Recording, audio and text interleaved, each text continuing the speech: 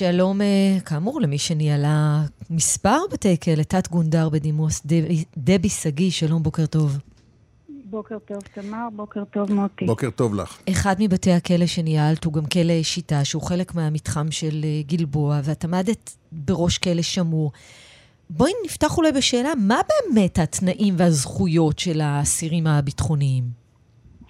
אז כן, צריך להגיד קודם כל שיש קו מאוד ברור בין ההתנהלות של השב"ס מול אסירים פליליים ומול האסירים הביטחוניים. סדר היום הוא שונה, התשומות שנותנים ותשומת הלב היא שונה וההידברות מולם היא שונה.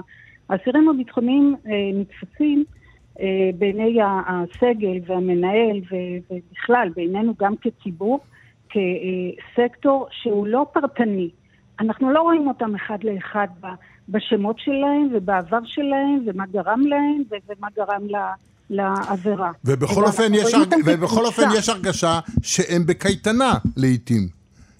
ההגדרה הזאת של קייטנה היא באמת מאוד, מאוד מטעה. אפשר ללכת ולהגדיר את זה קייטנה, אבל יש דברים בסיסיים שצריך לתת לאסירים שנכנסים לכלא לחיים שלמים, לשנים מאוד מאוד ארוכות. אז צריך באמת לשים לב לניגוד, ואני רוצה לשים אותו פה, תנו לי רגע להסביר, לניגוד מאוד בסיסי בעבודה של סוהרים, כן? הסוהרים פוגשים אותם יום 24/7 את האסירים הביטחוניים, ויש להם שורה של דברים שהם צריכים לעשות ולבדוק. נשים רגע בצד את התנאים ואת הזכויות. בעבודה של הסוהר הוא צריך לבדוק את הרצפה, את כל הדברים שאנחנו מדברים עליהם עכשיו, עושים בדיקת סורגים, מוצאים את כל הציוד מהתא ובודקים את התא, ובכל זאת זה קרה.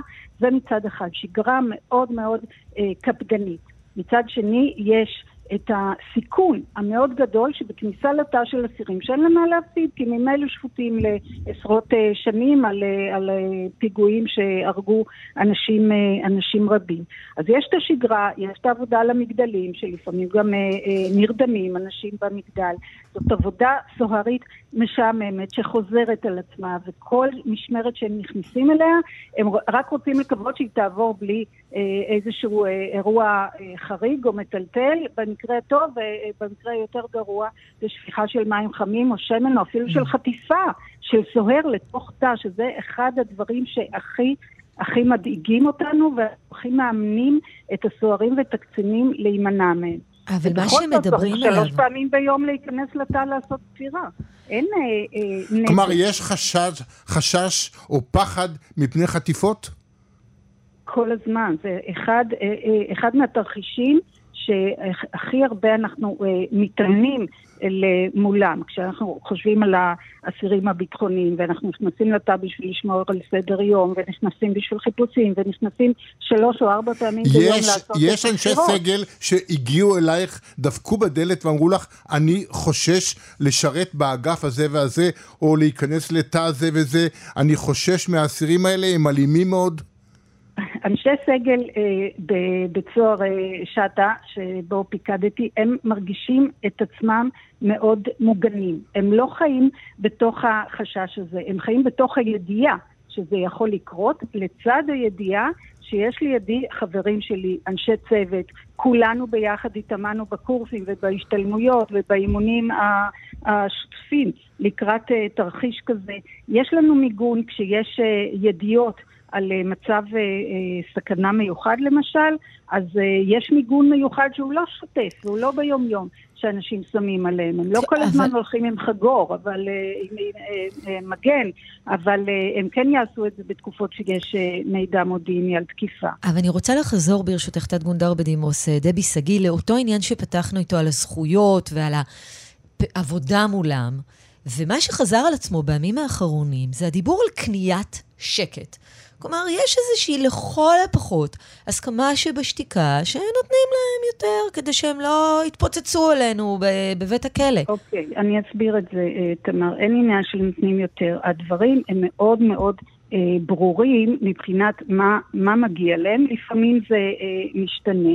אז יש לוח מזון, יש מספר, יש בכל תא יש טלוויזיה. אז יש הגבלה של ערוצי הטלוויזיה. יש בסדר יום שלהם, כל יום שישי הם עושים את תפילה המונית, כל האסירים יוצאים לחצר ונושאים דרשה, כן? אני אתן לכם כל מיני דוגמאות של מה הם עושים, איך הם מתנהלים, מה מגיע להם. יש פגישות עם עורכי דין, יש ביקורי משפחות, יש רשימת ציוד של מה מותר ומה אסור להכניס. ביום-יום, התחלתי להגיד קודם שהם מתנהלים כקבוצה ולא כפרטים. אני כמנהלת נכנסת לאגף של ביטחוניים בכאלה שעתה. אני נכנסת לתא. האסירים שותקים. גם אם אני יודעת שיש שם אסיר שעבר התעללות בלילה, או שהוא סתם חולה, וצריך להוציא אותו למרפאה, הם לא יגידו לי, הם לא ייתנו לעשות את זה, הם לא ישתפו פעולה. מה זה הם לא ייתנו? יש דובר של האגף, והוא מייצג מול ההנהלה את הצרכים של האסירים, והם לא מדברים. הם לא ידברו עם אף אחד, אף סגל שיכנס לתא, רק הדובר מייצג אותם. ככה זה הרבה מאוד שנים, זה אולי משהו שאפשר... אולי זאת הטעות, כאן מתחילה הטעות. אחת מהן, יש יותר מטעות אחת, אבל... זאת אחת הטעויות שאפשרו אותם? זה חוט של להבין את ההתנהלות השונה מול הפלילים והביטחוניים. המרחק הזה, ההתארגנות המאוד חזקה שיש להם, יכולת להתארגן, להיות מיוצגים על ידי עצמם, כן? הם תופסים את עצמם כשבויים, כלוחמי חופש, ואנחנו רואים בהם טרוריסטים, והם מתנהלים מולנו על הגבול הזה של... אז איך שוברים את זה? איך משנים את השיטה? דבי, תציגי לנו עוד טעות שלכם, של השירות. תראה, אחת הסכנות והחולשות זה העניין של השגרה. השגרה מצד אחד, אסירים מאוד מסוכנים, מצד אחד השגרה היא מאוד מרדימה. זה דברים שחוזרים על עצמם, וכל משמרת אתה עושה את אותו דבר, וצריך כל הזמן לדאוג שיהיו שוברי שגרה, דברים שגם מבחינת האסירים, שהם לא ייכנסו לאיזושהי שגרה, שהם יודעים שמרדימה אותנו, והם יתחילו לעשות כל מיני דברים. אז למשל העברות בין תאים, והעברות בין בתי סוהר לבתי סוהר, שלא יישארו יותר מדי זמן. אני שואלת את עצמי עכשיו, כל הדברים שאני אומרת לכם, שאני יודעת שעושים שצריכים לעשות, איך בכל זאת זה קרה, חפירה של תעלה שלא קורית ביומיים וגם לא בשבועיים.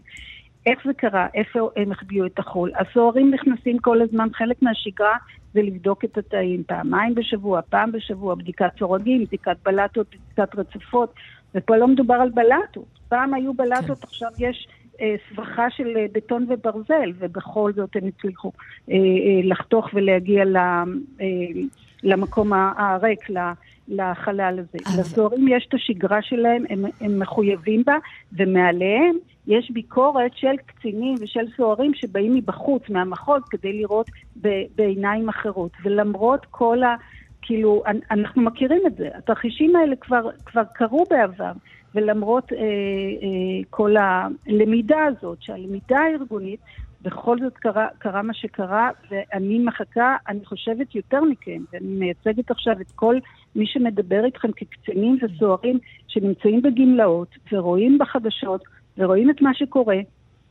ואנחנו שואלים את עצמנו, איך, למרות כל מה שאנחנו עושים, ולומדים ומאמנים, איך קורה דבר כזה? אני ממש מחכה לשמוע את התשובות. אני כועסת, אני במתח. מי לדעתך צריך לשלם את המחיר? להסתכל קדימה, ללמוד מתוך מה שקרה ולהסתכל קדימה ולשאול, כמו שרמזת תמר, איזה שינוי יסודי יכול וצריך לקרות כדי שהדברים האלה לא יקרו שוב. זה הרי קורה כל כמה שנים.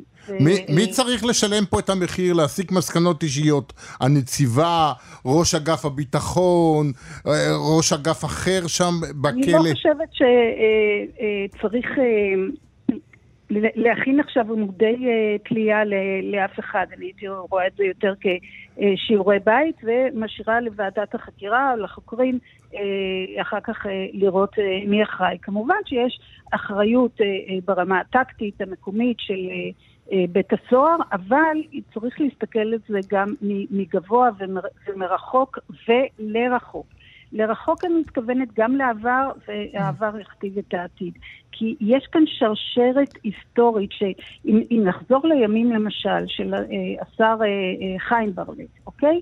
בסוף שנות ה-80, הייתה בריחה של אסירים מכלא בדרום, היה אז את הנציב מימון, זיכרונו לברכה, שברחו לו אסירים והשר החליף אותו בנציב אחר, בשאול לוי.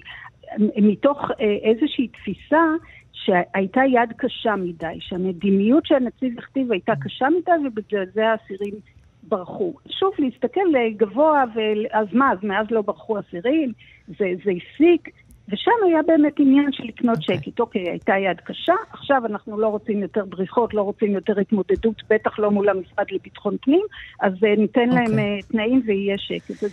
זאת היסטוריה שחוזרת על עצמה. תת גונדר בדימוס, דבי שגיא, תודה לשיחה המרתקת הזאת עם המשפט הסיום המטריד של היסטוריה שחוזרת על עצמה. תודה על הדברים באמת. תודה רבה לך, תת גונדר בדימוס, דבי שגיא. ושנה טובה. שנה טובה, נכון. גם לכם, בהצלחה לכולנו.